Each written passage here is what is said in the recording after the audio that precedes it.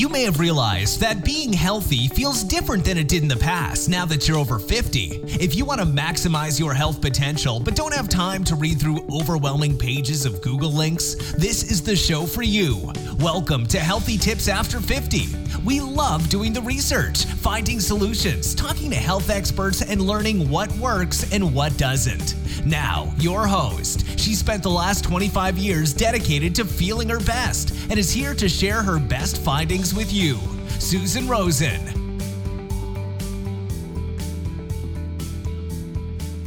Hello, everyone. This is your host, Susan Rosen.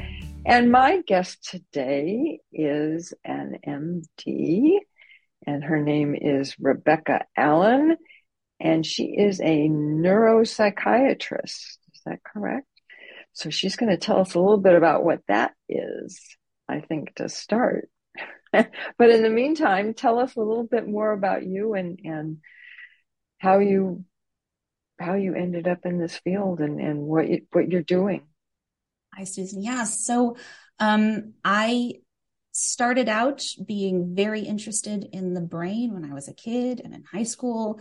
And it just kind of grew from there. I was really into this guy called Oliver Sacks, which some of you may remember. Yes. In the 90s. Yes. Went to hear him speak once, read all of his stuff. There were some other writers around that time in the 90s who were writing about the brain, Steven Pinker, Dr. Ramachandran. Mm-hmm. So then in undergrad, I was undergrad at Stanford University. I became a psychology major, and that was fantastic. The psychology program at Stanford, it's very heavy into what do we know, but also how do we know it? How do you design an experiment? How do you criticize an experiment and figure out where the flaws might be and do it again and do it better? So it's all about how we get our knowledge and not just what we already know about the brain. So that, I think, was a really good foundation. And from there went to medical school at Oregon Health and Science University, where I also got a master's of public health in biostatistics and epidemiology. And what that mainly means is that I got a lot of practice in understanding and reviewing the ways that we find out medical information and figure out what's good medical information, what's bad medical information, looking at multiple studies on the same topic and determining, well, do we implement something different, or is it not good enough yet, this data? And I think that that's been an extremely helpful skill really for any physician to have. But in my career, being doing these treatments that are on the cutting edge of psychiatry, where things are changing a lot and new data is coming out a lot, it's particularly good skill to have, and I use all the time. And then, so after Oregon Health and Science University Medical School, I went to Harvard for my residency and fellowship. And my residency was 4 years standard. And then the last 2 years of fellowship was the neuropsychiatry fellowship at Brigham and Women's Hospital. And neuropsychiatry is I would say still kind of a nebulous term, but basically it means the overlap between the two specialties that look at the brain and treat the brain. So there's neurologists who tend to treat very obviously physical things that you can see on the cellular level or on scans happening that are going wrong in the brain or the spinal cord or the nerves. And then you have psychiatrists who tend to more treat the things that you can't see as much on scans or labs. That's becoming a little bit less true over time. The other way to define it is one's a little bit more physical, the other's a little bit more thinking, behavior, and mood, right?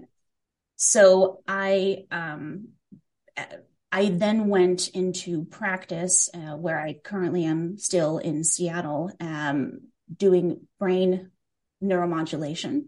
So that means using techniques in order to directly treat the brain, other than giving people medications that they swallow and then it goes into the bloodstream and then gets to the brain that way. So the two neuromodulation treatments that were available that I was doing back in 2017, 2018 were electroconvulsive therapy and transcranial magnetic stimulation. And I still do both of those treatments. And then along the way, the past 6 years have also we started to offer esketamine and ketamine which for all intents and purposes is just another medication, but it's one that's kind of hard to administer and has a different mechanism of action than the oral medications do. And vagus nerve stimulation. I have a number of patients who have that device both in a study that we're doing and also outside of that study. And in addition, we're participating in a study on psilocybin as well. So we try very hard in our practice to offer everything that can be done for severe treatment-resistant major depressive disorder, short of sort of the inpatient and residential and very therapy-focused, but all the biological interventions that are for the people that have the most suffering from mood disorders. Yeah. No, that makes sense. Wow, that just brings up so many questions. But I'm sure that there are some people, maybe not, I don't know, that might hear it and say psilocybin. Wow, isn't that, that was stuff that we all took when we were in our 20s. That was a long time ago. Has that come along the same way like LSD did for a while, where it became kind of therapeutic with some people, that they were trying it? I mean, is that why they're studying the psilocybin as well now too? Yeah, I mean, what's so interesting is medicine is as human as any other profession and as any other area in which people do work. So things become interesting to lots of people all at once. They become trendy, and there's hype, and then there's a falling off of hype. So we go through these cycles where people are very, and by people, I mean, drug companies and the public, but also physicians, right? But very enthusiastic about something and then something else. So I've seen us go through this once already, very recently, where around 2018, 2019, ketamine was the new thing. It wasn't exactly new because ketamine as a sleeping medication for surgery, as an anesthesia drug, has been around for decades. But it started to be looked at more carefully, systematically as a treatment for depression in the early 2000s. And for a while, it seemed like it was never going to be FDA approved, because our FDA approval process is money is very important to that process. So generic drugs don't have some companies saying, let's pour a lot of money into doing the trials that are needed in order to get FDA approval. So we had this generic drug that had some decent data, but if you were using it off label, and off label means generally insurance won't cover it. So that's where ketamine was when I was in training. Then in 2019, ketamine became available in a form called S-ketamine, made by a drug company who patented their version, or the drug equivalent. But they said, here is our non-generic brand name version of this old generic drug. And the benefit there is that they were able to get an actual FDA approval, and with an FDA approval, then what happens is the insurance companies started paying for it. So it went from being a medication that was really only available to fairly wealthy people who could pay out of pocket for ketamine infusions, to then being something where if you have insurance, then you can get this medication. S-ketamine and ketamine around that time was the belle of the ball, and people had lots of hope that ketamine could be helpful for all kinds of things, or that it could be the success rate for depression would be vastly better than anything that had come before. There was lots of hope. It's not like it isn't useful. It certainly is, absolutely, but more in a more modest, reasonable way than a lot of the hype was making it seem like in the 2018, 2019 period. And now we're going through this again. And by the way, I still offer ketamine and S-ketamine. It's life-saving, wonderful medication that really can help some people. Not everyone. Just right? not everyone. That's the difference. Yeah. That's the difference, right? So having kind of getting through the hype and seeing predicting what the reality is going to be is sometimes kind of difficult when you're in the wave of enthusiasm. And right now we're in a wave of enthusiasm about psychedelics in general, not just psilocybin, but also other psychedelics out there. So conferences that physicians are going to these days, psychedelics is a really popular topic. And psychedelics are getting more publications these days because it's a hot topic. Psychedelics are appearing more in the newspapers and the magazines. And what's happening on the end where I'm involved is that there are drug companies who are doing the kinds of trials that need to be done in order to get an FDA approval. The politics aside, because of course people always try to alter science to suit their own perspectives on the world. Politics aside, generally speaking, the FDA does quite a good job in reviewing data and figuring out whether something is at least safe. Well, that's good to hear. Yes, efficacy. They also do that too. I think sometimes they get enthusiastic about something, but generally speaking, I think our system with the FDA approval of drugs works pretty well to protect people. And what happens also from a financial perspective, as I said, with ketamine, is if you get something FDA approved, then hopefully what should happen, doesn't always, it depends a lot on Medicare, but what should happen is then drug companies will pay for it for people to get it. Sorry, not drug companies, insurance companies will pay for people to get it. Okay, right. So if this process happens with psilocybin, if the study that I'm participating in has positive results showing that psilocybin, which we expect it to, but showing that psilocybin will have a lot of benefit for people with severe treatment-resistant depression, then going through the drug trial process and the FDA process improves access at the end. So where we're at now is a wave of enthusiasm about psilocybin. What some states are trying to do, including mine, is kind of jump the gun and legalize. And while the thought on the surface is, that will improve access, the reality, I think, is actually the opposite.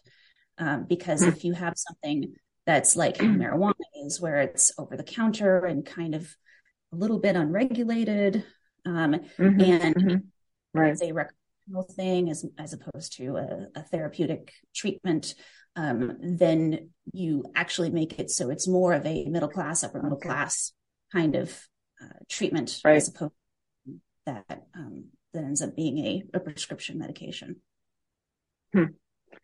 Well, yeah, that's A, it's not surprising, and B, that's how everything else has always gone as well, right? Yes. I mean, it's not even a new process or a new outcome.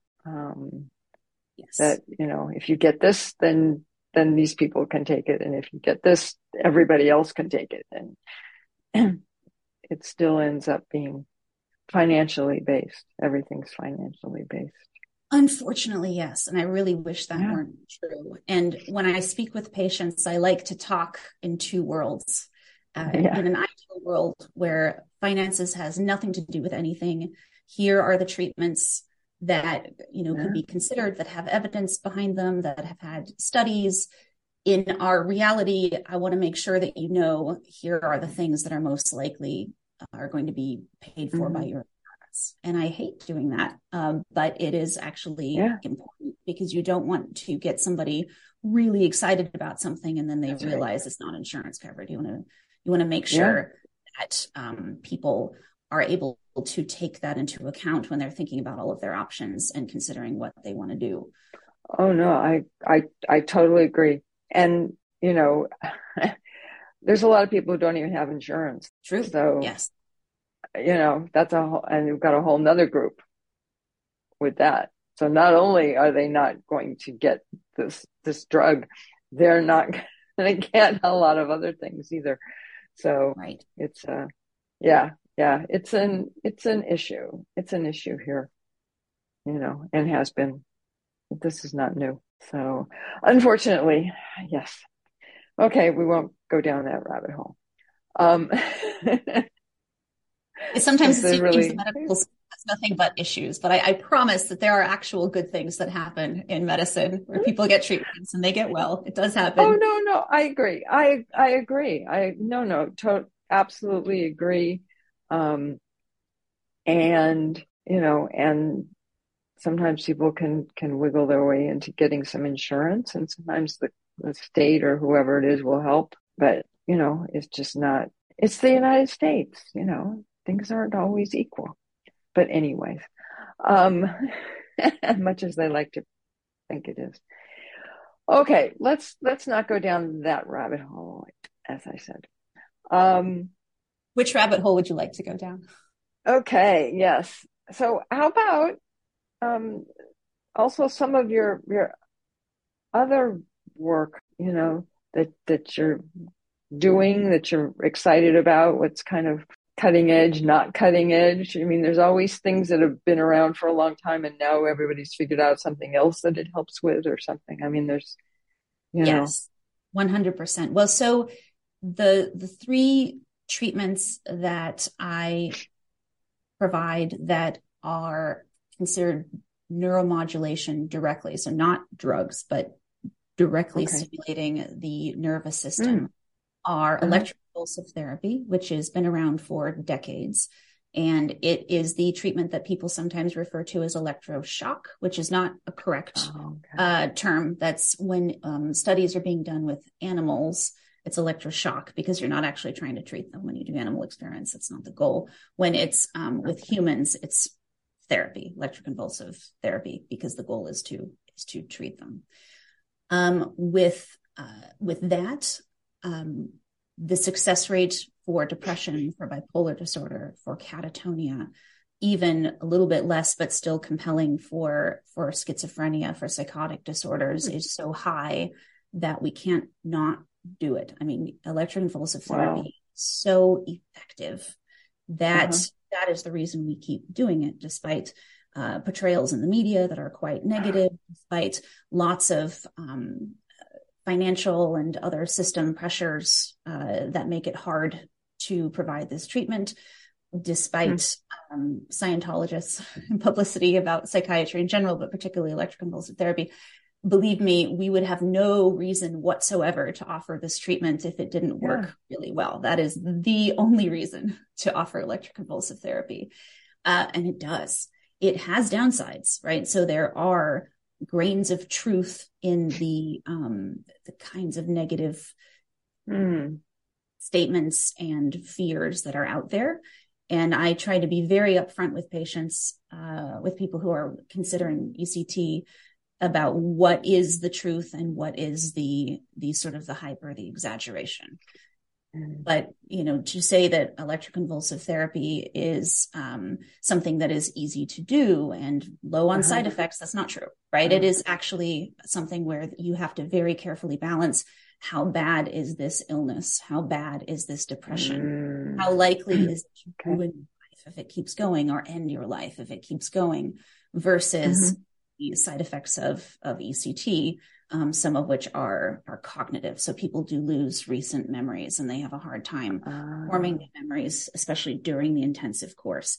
Their ability to form new memories gets back to normal a few months after ECT. But during that period of time, and, losing some memories from a few months or 6 months before the ECT course, that is, it's understandably, disturbing, and it should be. You have to weigh that against the benefit, right? And the benefit of ECT is for people with severe treatment-resistant depression who failed multiple medications, been sick for a while, so bad that they're not going to work, or that they're feeling like they want to die every day.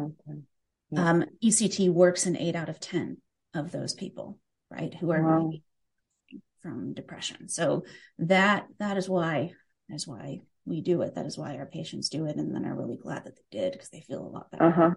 So that's ECT. I could talk about that for hours, all the details, how it works, that kind of thing. But then moving on to the other two, transcranial magnetic stimulation. It's also brain stimulation, but the only thing it has in common with ECT is that you're stimulating the brain and you're trying to treat a mental illness. Absolutely everything else is different. So ECT, electroconvulsive therapy, is done in a hospital. It's done under anesthesia. There's cognitive side effects. TMS, transcranial magnetic stimulation, is done in an office. You're awake, sitting in a chair. It's not stimulating the whole brain. It's like ECT is. It's stimulating only a very, very small part of the brain. Okay. Where the magnetic field is strong. So what we're doing with transcranial magnetic stimulation with TMS is we're taking tightly wound coils of electrical wire and pulsing electricity through the coil. So that creates a magnetic field. So Faraday's law, you have a fluctuating electrical current that creates a fluctuating magnetic field. And so we put the coil on your head so that the magnetic field is going down into your brain. And it doesn't, magnetic fields are infinite, but they decrease with strength really fast with distance. So the part of the magnetic field that's actually strong enough to do anything to stimulate the brain really only stimulates about the size of a quarter on the surface of the brain. Oh, interesting. Maybe 1.5 centimeters down into the brain. And it depends on which kind of using. There's bigger ones, there's smaller ones, but the most commonly used kind of coil, that's about right. So TMS, I like to tell patients, TMS is a tool. It's been used for research to understand how the brain works, to understand how nerves work. It's been around since the 80s. What you do with the tool makes it a treatment or not a treatment. So when we say we use TMS for depression, or we use TMS for compulsive disorder, or we use TMS off-label, but for headaches or pain conditions, we're doing different things with it. So we're taking this coil, and we might be using a different coil, but we take coil and we put it on different parts of the head, and we send the pulses through the coil with different patterns at different rates. So for depression, we put the coil over the left dorsolateral prefrontal cortex, which is sort of the upper forehead on the left. And we send the pulses through the coil quickly at 10 hertz, 10 pulses per second. And that location and that pattern of stimulation is boosting the area of the brain underneath the coil by making it more active. And that is a particular part of the brain that's been seen over and over again in many studies on groups of people with depression versus groups of people who don't have depression. What are the differences we can see in imaging or brain waves between the two groups? We see that this part of the brain tends to be, the left dorsolateral prefrontal cortex tends to be not as active.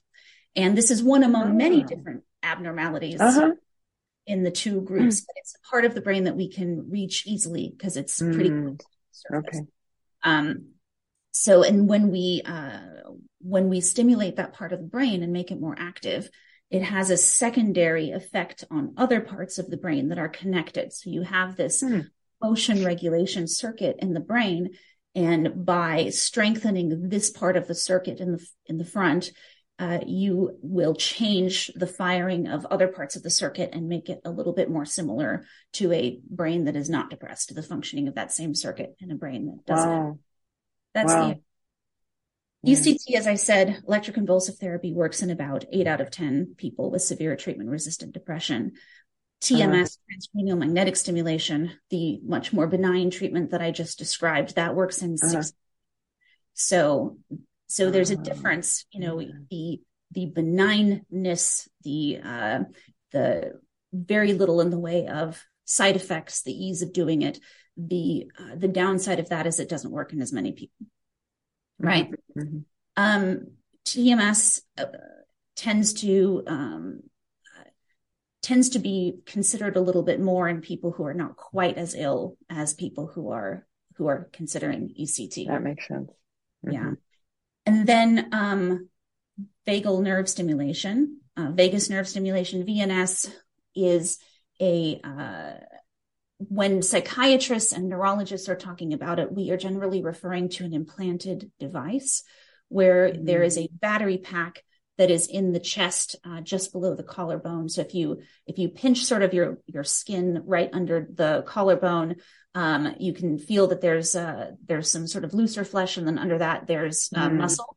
So the battery pack gets implanted between those layers. So it's it's on top of the muscle, but under some skin and soft tissue. And the battery pack is connected to a wire that is threaded up to your neck, and in your neck, sort of down a little ways between some of the muscles of your neck, the vagus nerve runs, and the ends of the wire are wrapped around the vagus nerve. And then the wire is tipped to hold it, it. So this is you can imagine a pretty significant jump from ECT or TMS in terms of invasiveness, because you're putting a device in a person. As compared to ECT, though, it actually has a much better side effect profile. So it's an implant, but it does not have a lot of the disadvantages, side effects of ECT. Okay. With VNS, we are trying to stimulate the vagus nerve, which is the superhighway of the parasympathetic nervous system, the part of the nervous system that is autonomic, meaning you aren't consciously exerting control on it. And it's the half that is the rest and digest. So you might have heard the terms, fight or flight and rest and digest. Yeah. Fight or flight is the sympathetic nervous system. Rest and digest is the parasympathetic. And we're trying to stimulate the nerve in the direction going from the body to the brain. We're not trying to stimulate it going down, because that, would slow the heart rate and affect, function of the gut and all of that. That's what the vagus nerve does in your body. The signals going back to the brain, that's the system we're trying to access and use for treatment. When people explain how VNS works for depression, and also it works for epilepsy, it's actually used much more often for epilepsy than for depression. Okay, that makes sense. It has this sort of cascading effect where the nerve sends signals to one part of the brain, which then affects another part of the brain, and then another part. And in the end, you've got pretty much all the parts of the brain that are involved in emotion regulation in general. So you can't point to one and say, well, that's where VNS works, because it's kind of all of them. But it's a calming effect is how I would think about it, as in the most simple way. Okay. Yeah. It takes the edge off. A little bit. Yeah. And that, of course, is a more obvious, why would you want to do that for epilepsy? Well, because, sort of hyperactive cells is why people have seizures. For depression, why that works, I think, is just a little bit less clear, but we're also just used to that in depression in general. We have ideas for how things work, and a lot of our ideas are good, but some of them are, more vague than we would like. But we do have very good data for VNS at this point. So I said there's a study going on, and there is a study going on.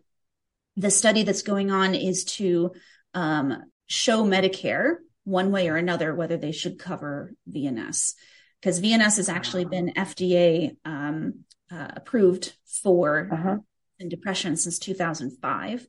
But what happened at that time is the FDA looked at the data and said, okay, yeah, good enough for us to say this is fine to use.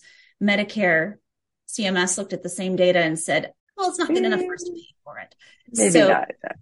So it's been in this nebulous place since then, where it is, an officially FDA sanctioned, approved, whatever treatment for depression, but then we can get it covered. Right. Yeah. So that's why the study is being done, and why it's a very interesting mix of, I have some patients who have VNS as part of the study, and I have other patients who have VNS where through many levels of appeal, we were able to get it covered by their insurance. Oh, okay. Yeah, no, that makes sense. Yeah. And so that's the spectrum of some of the neural stimulation treatments. There are others out there that have much less data, seem to be up and coming over time. One of them is transcranial direct current stimulation, where it's basically taking a battery and two leads and putting them on your head. Mostly that's been studied in people who are not very ill, or who might not even have clinical depression at all. But it's coming in that direction. I think it's not a very good treatment at the moment, that I would say has any advantage over antidepressants. So if you're mildly depressed or you're trying to find the first or second thing to try, this wouldn't be up there yet in terms of the data. Then there's, and the way I think about transcranial direct current stimulation is it's very similar to ECT, except you're not giving people as much electricity. So it's the same idea as you're sending electricity into the brain, and it's a matter of how much, right? Similarly for the VNS, the vagus nerve stimulator implant, there are devices out there that claim to, and some, probably actually do, stimulate the vagus nerve from the outside, either by stimulating the vagus nerve where part of it runs through the ear or directly holding it in the neck. A couple issues there. Hasn't been studied in people who are very sick, right? Even if it does stimulate the vagus nerve, which some of them do, I'm sure, dosing is radically different than an implant. So with an implant, it's stimulating, right? You don't have to worry about moving it around, or is it getting down? Right, trying to find the right place. Right. Yeah. And how do you know you're in the right place? I mean, it's very hard to tell, right? And also, you don't have to hold it there for hours. When a person has a VNS implanted, right, they are getting that stimulation generally for 30 seconds every 5 minutes. So the device is stimulating the vagus nerve 30 seconds every 5 minutes, around the clock all the time. They don't have to think about what's happening. So that's dramatically different dosing than an external device. Yeah. No, that makes so much more sense, as well, because you can get that regularity and at a certain level and not have to be worrying about them getting too much. Are they getting too little? Am I doing it? Right. Yeah. If you have a VNS device, you're going into your doctor, me, or whoever is managing it to adjust the dose. So we start with a lower dose and we increase every 2 weeks after this. And we try and strike that balance between not having too much in the way of side effects. And with VNS, what you're mainly seeing with side effects is when it fires, a person can cough or get hoarse or feel short of breath, as the interesting common sort of sensory experiences. We try to limit that, but at the same time have it at a high enough dose where the data shown us it actually does something. Yeah. That's excuse me, that's so interesting. It's like some things in life don't change, right? I mean, that that kind of having to just kind of watch it, but go a little higher, no, a little lower, no, a little, it's the old Three Bears thing, right? I would say treating depression as I do, which is, it's not like I just see people with depression, but it's a huge chunk, of my practice. It's never boring, right? There's always something that we can think about, try. I don't get to a point where I say, we've done everything and there is nothing left, right? Even if it seems that way sometimes, there's still something, or there's something up and coming, or two things that you tried separately before. I encourage people not to give up. And in the depressed population, that's a hard sell, because that's part of the illness, is the attendance. Yeah. And, but it is so satisfying to try something that a person maybe had been putting off trying for a long time because it's a drug that has some dietary restriction, or because they were thinking ECT was as bad as portrayed in the movies or something like that, and then seeing them just get right, or they know somebody excuse me, they know somebody who had a bad reaction, which doesn't mean everybody's going to have a bad reaction, but it's still, they just focus and on people that sort of the pros versus cons balance in psychiatry, when people think about their mental health, tends to be very as compared to if they're thinking about treating cholesterol, or thinking about treating high blood pressure, or thinking about treating headaches.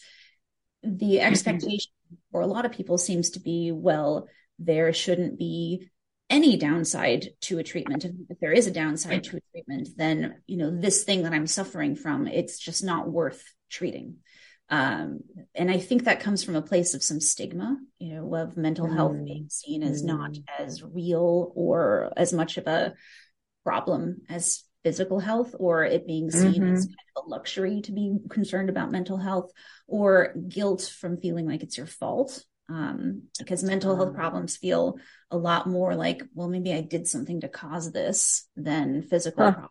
People Interesting. Okay. It's not true, by the way.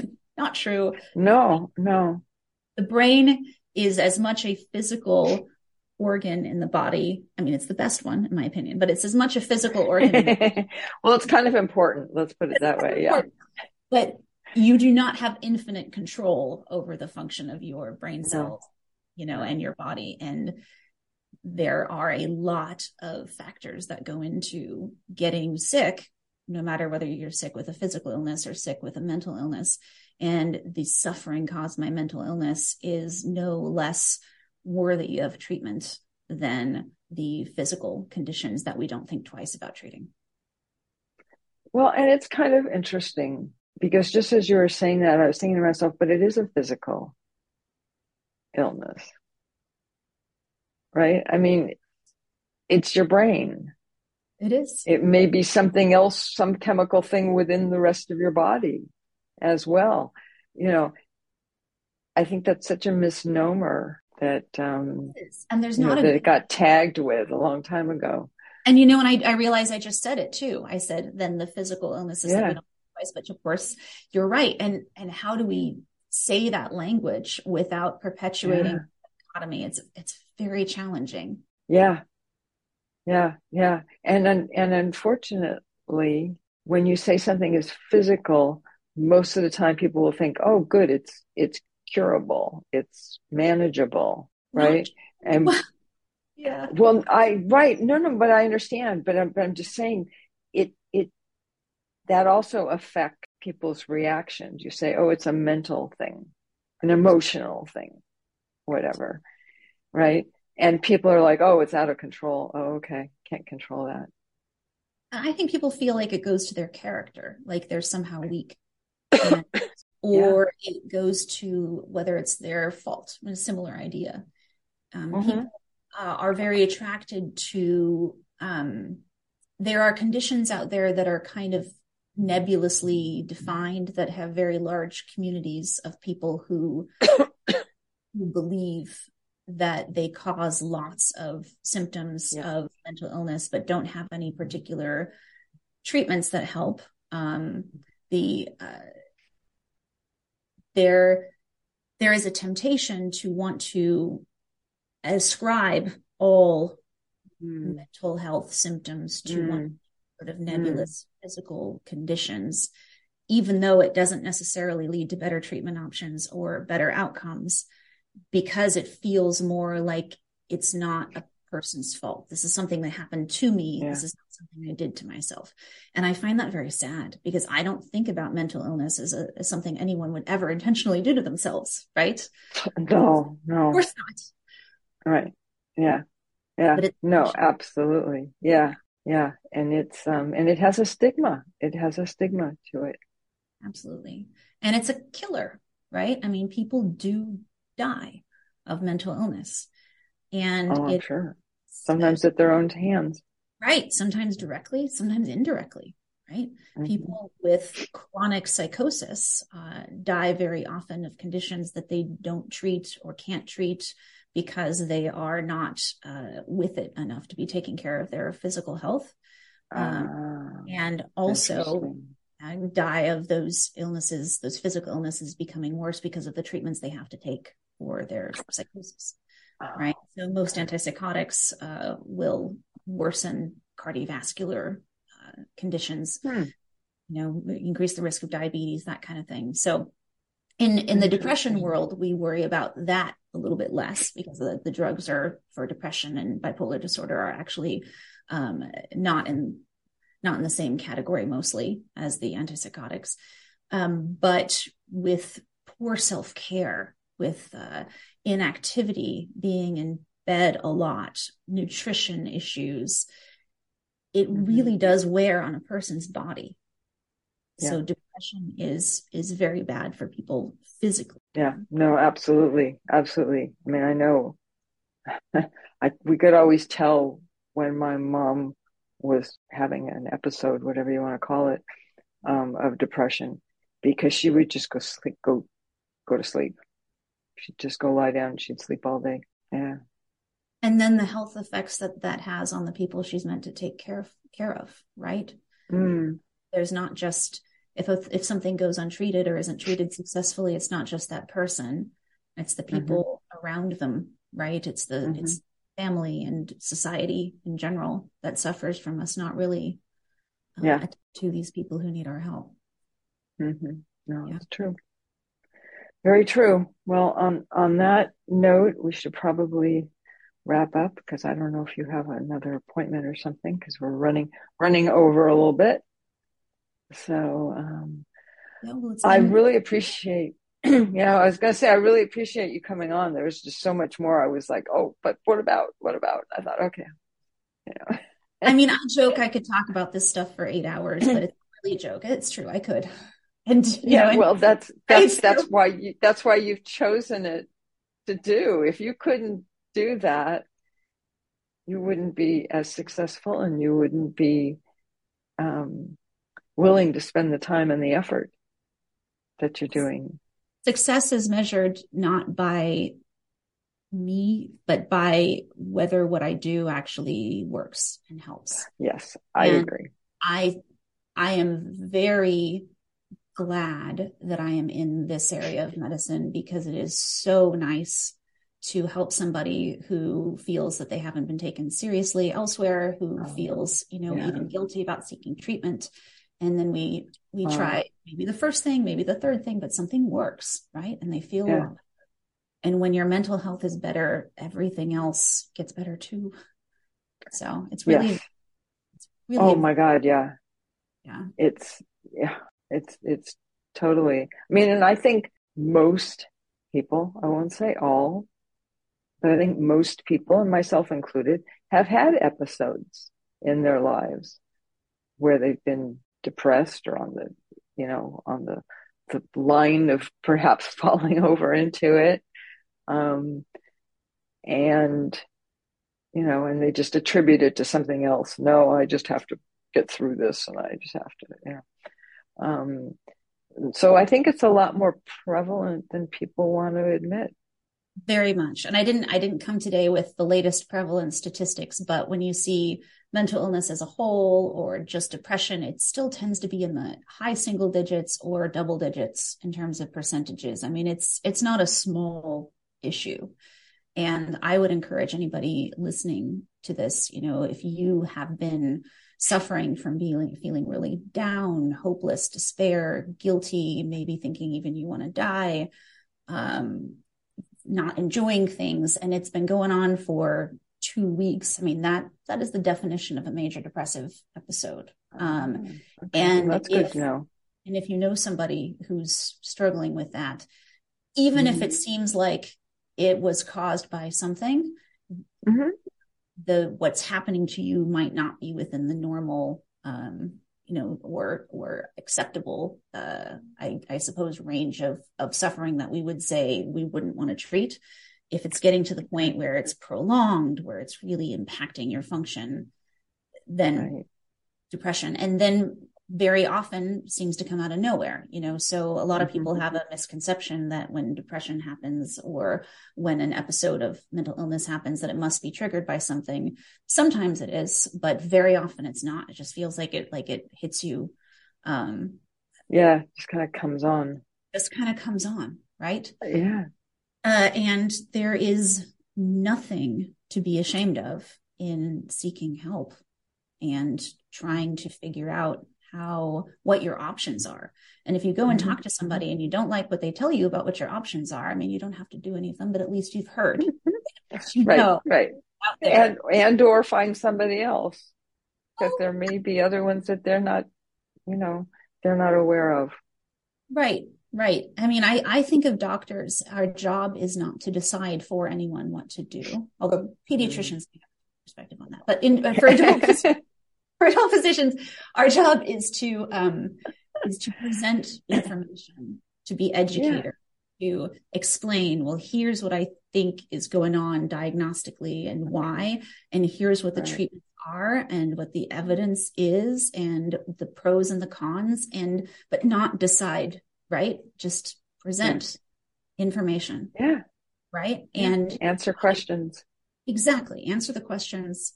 So going to a doctor should not be scary, because doctors should not be, making you do anything you don't want to do. Right? That's not what's supposed to happen.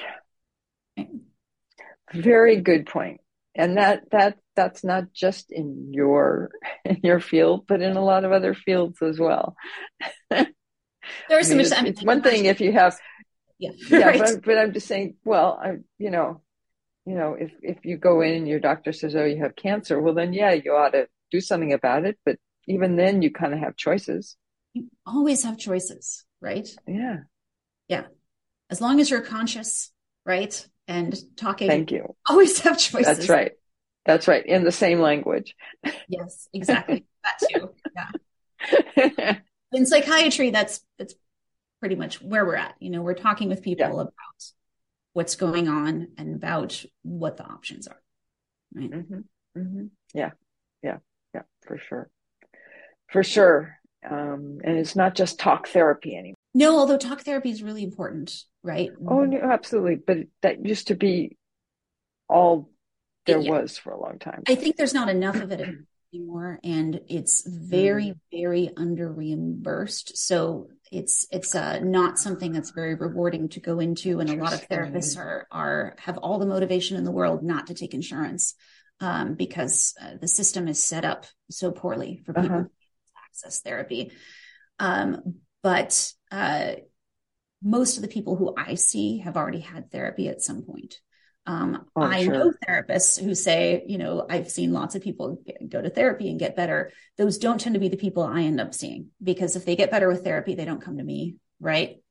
Right. Oh yeah. And it's not so much of a chemical kind of, bodily. Well, I'm just saying. No, it is. No, this is very interesting, Susan. Thank you for saying that. Because actually a depressed brain getting better, the changes you see when it gets better are the same no matter how it got better. Whether it got better. Oh, interesting. Okay. Taking sertraline, or whether it got better from doing ECT or doing TMS, the end result of how does this brain look different when the depression lifts is the same no matter what modality worked. So I think talk therapy as well, huh? Exactly. I mean, it's a biological. Interesting. Okay. Yeah. Interesting. Yeah. Interesting. And we do have practice as well. We have two who do ketamine assisted psychotherapy, and the goal there is to get somebody's brain into a little bit of a different, more open state, so they can talk through things that are harder to talk through things. They might have some defenses. Yeah. Which is why people used to take LSD and stuff. Yes. A long time ago. Back around. Yeah. Right. They do. Yeah. Exactly. Interesting. Well, thank you so much for coming on. This has really been a very enlightening discussion. Just hearing about so many other things that one doesn't hear about if you're not actually in the area. So, no, that's thank you for having me. That's good. And I hope that something out of this. Yeah. Yes. So I will. I'll get your website and all that kind of information, and put it in the show notes. So if people want to contact you for more information and or to find somebody in the area that they're in. Yeah, my practice is Seattle Neuropsychiatric Treatment Center, so seattlentc.com. Okay. And we have I see it there. All over the Seattle metro area. So Bellingham down to Tacoma. But I'm also, happy to have people ask questions, or our website also has some of these information about some of these treatments too. Great. Yeah. Good. Right. Okay. Well, thank you. I am going to say what I usually say, which is sort of kind of applicable, but not applicable. Just that this is not to be seen as medical advice. And it's not necessarily that neither of us are doctors, because that's not true. But all of that being said, if you are having problems, reach out to people and talk to people, and don't just take whatever we say here and then try and do it for yourself. Go get some help. This is not personalized medical advice. Yeah. Exactly. Thank you. That's good. I like that. And with that, I will say I will see everybody next week. This has been Healthy Tips After 50 with Susan Rosen. To stay on the cutting edge of the most effective health strategies, subscribe to this podcast and let us know what you thought of the show with a comment or like on iTunes. Visit healthytipsafter50.com for this episode's show notes, more resources, and free offers.